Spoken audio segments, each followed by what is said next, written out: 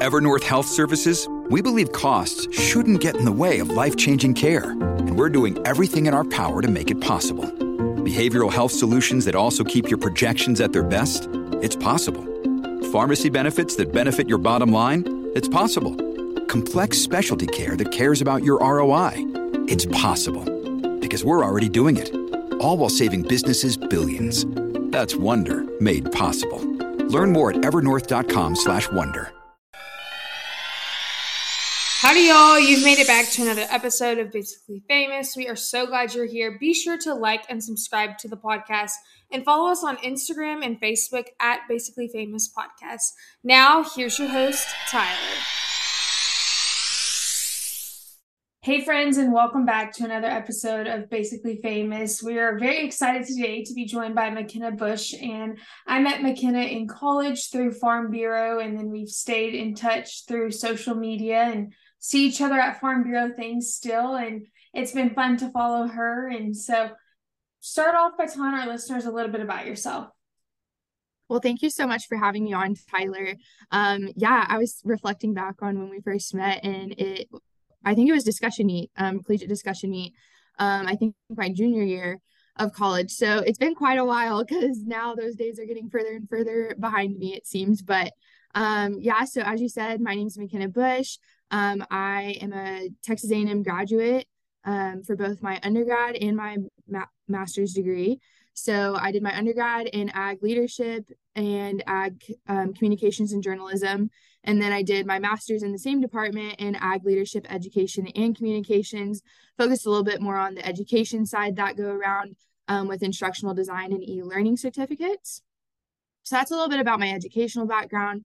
In terms of kind of other involvement in agriculture, definitely highly involved in FFA throughout high school, which kind of determined my trajectory, if you will. If you had to talk to me in like 8th grade, I would have said that I was going to be a pediatric surgeon.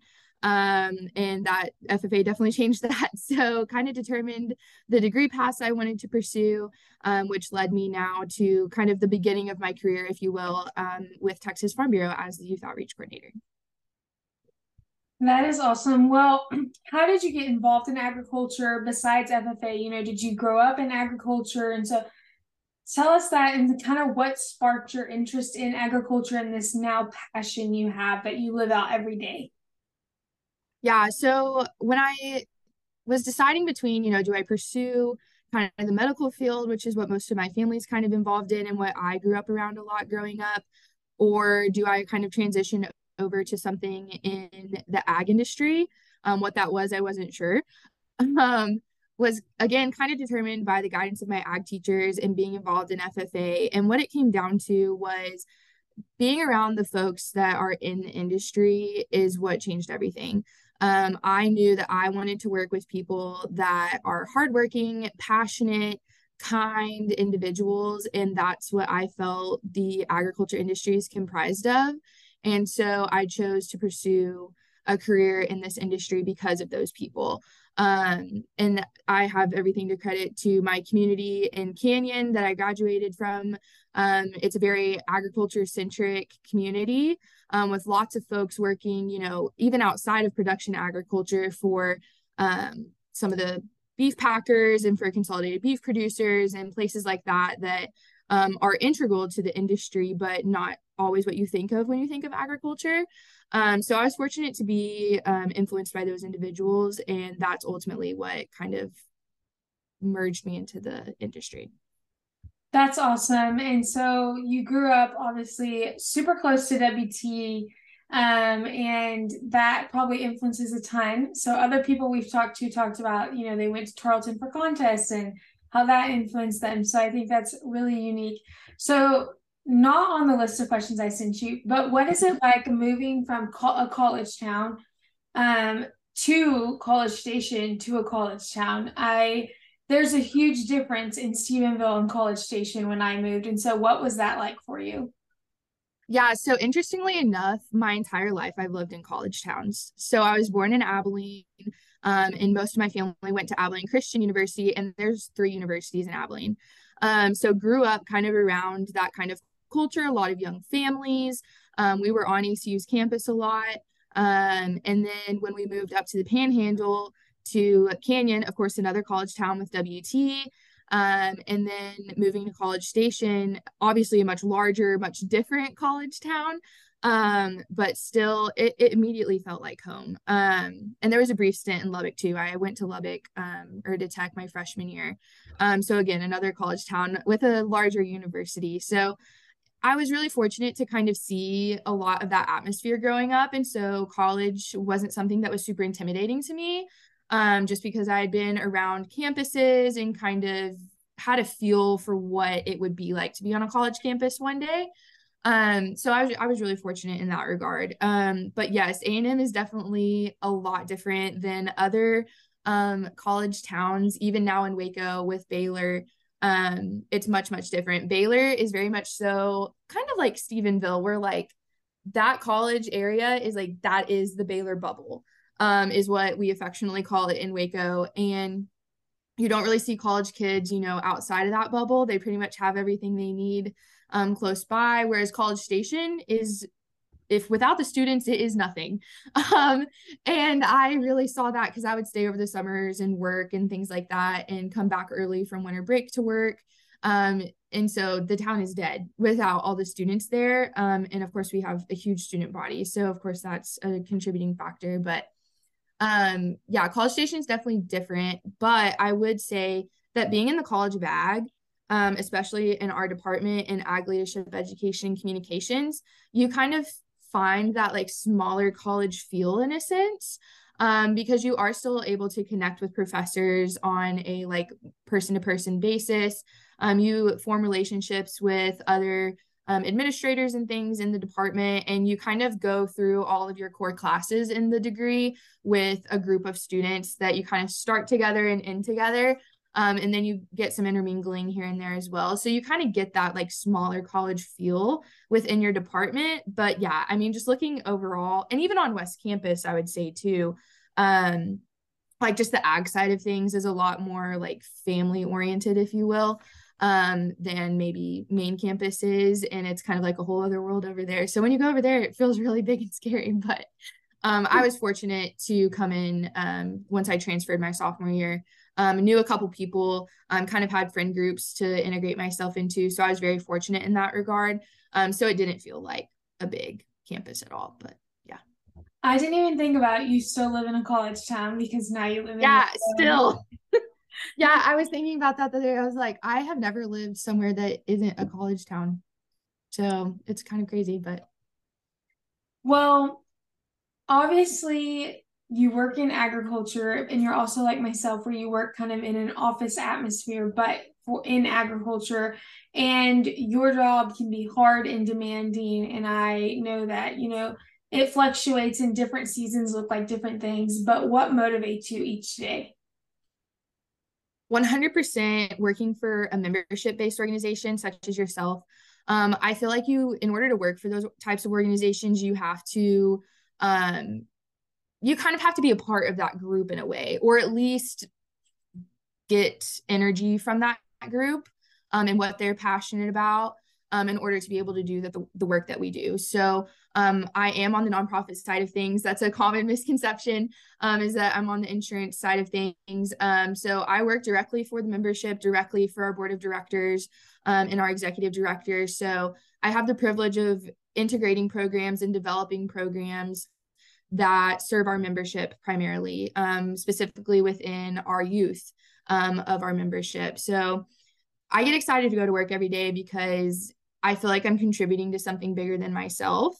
And I'm able to help give these kiddos skills and opportunities that I wish I would have had had I been more involved in Farm Bureau growing up, and prepare them to kind of take those next steps into the industry, whether they are going to be kind of in production or they're going to be outside production but still in the industry, or if they're just going to be kind of removed in a different industry, but still want to be supportive and be a part of the Farm Bureau family and things of that nature. So working for the members definitely gets me excited every day. And then our team is next to none in the organization division. I'm very fortunate to have a close knit of my kind of core coworkers that I work with on a daily basis. And I'm also fortunate to have a really great team just across the board at Farm Bureau. We interact with other divisions on a daily basis as well, whether that be communications or government relations or our information systems folks. Like they all help make sure that my job gets done for sure. And they're just really great people. And like I said from the beginning, they are the agriculture industry. They are kind, good, hardworking, passionate people. And that's what I want to surround myself with. And so I'm very fortunate to be in a position where I get to do that. I would totally agree with that. I think working for a membership-based organization is so different in that every day you're working for someone else in the sense, and you're working for the best people. Our members and board of directors, are salt of the earth, like just some of the best people. And I know we have members that overlap, and so I know you feel the same way. And so I love that. But what is something you wish consumers understood better? So I know you work generally with youth who already have an interest in agriculture, but across the board consumers, what is something you wish they understood? I'm going to be kind of cliche. The Yellowstone episode that aired right before the holidays, I thought did a really good job of kind of explaining the answer to the question of, I just wish people could see what these producers do day in and day out to make sure that, their families' livelihood is secure, that the animals are taken care of and treated fairly, and that consumers ultimately have a good product on their table or in their home or in their vehicle, whatever it may be. And I would really encourage anyone that doesn't watch Yellowstone to definitely watch it. And then once you get to season 5, I think it's episode 7 or something that just aired, you'll kind of see that. And it's really been illustrated through some characters that are that outside perspective of kind of a negative viewpoint of conventional agriculture. And so it's been really cool to kind of see their journey and getting more involved on the Yellowstone Ranch and everything. And I know it's not all perfect and it doesn't do, the most accurate job of kind of explaining the day in and day outs running a cattle operation or anything like that. But I think the message is there. And I really admire Taylor Sheridan for doing his best to kind of portray that in a light and reach so many people that probably wouldn't know otherwise. And I'll use my boyfriend as an example. He is from Florida, and his dad kind of works in the restaurant business, kind of on the food production side of things. And my boyfriend works kind of in construction, but with restaurants. So there's connections. But I mean, even he asks me questions all the time, and I'm like, honestly, I just have to show you. I can't explain in depth the way that it needs to be to fully kind of get the picture across. And so I was able to take him home to my stepdad's ranch, and he has a small cow calf operation, and he does some row crop farming as well, dry land. And he was astonished. He got to feed the cows, cake and everything. And so it was really cool to kind of be able to offer that perspective to someone that otherwise wouldn't probably have ever stepped foot on a farm. But I just wish ultimately that consumers could have that experience. And I know with the rise of agritourism and more people in the industry that are in production, realizing that folks need to see it, we're seeing kind of more of that integration with consumers, but just really that they would have an open mind. And if the opportunity presents itself to visit a production operation and kind of see where their food and fiber comes from. Yeah, I love Yellowstone as well. And I think that, people say it's ruining the Western industry because everyone now wants to be a cowboy, but I think it's showing people, what we've tried to tell them for years. And we talk about, people want to be entertained. So it's got to be entertainment and education. And so I think Yellowstone provides some education. And we've talked before, 16 million people watched the season 5, episode 1. And so of those people, if only 2% of us are in production agriculture, how many people are we reaching outside of production agriculture is amazing. Absolutely. So I am all for Yellowstone. I also love the other shows, 1823 and 1923. Yes. Yeah, for sure, for sure. They're doing something that I think the industry is needed. And while it's not perfect and there's other issues that come from it, I think it does a pretty darn good job of narrating that story and just giving kind of a broad overview of kind of what that sector of the industry looks like for sure. Yes. Well, looking back on college, which honestly wasn't that long ago, what is something you wish you would have known or something you would go back and tell yourself?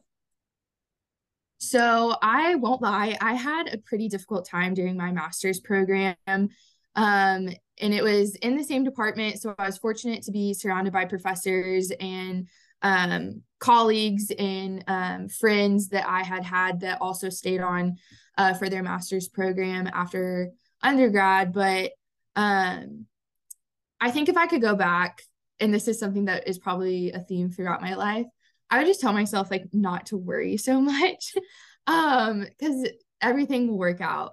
And it honestly got to a point where like there were days where I was like, I'm just not even gonna graduate. There's no way, like, this and this is going wrong and blah blah blah. And so I just wish I could go back and kind of like slap myself across the face and be like, you're going to be fine. You're, doing the best you can. And that's all anyone can ask for. And it's going to work out.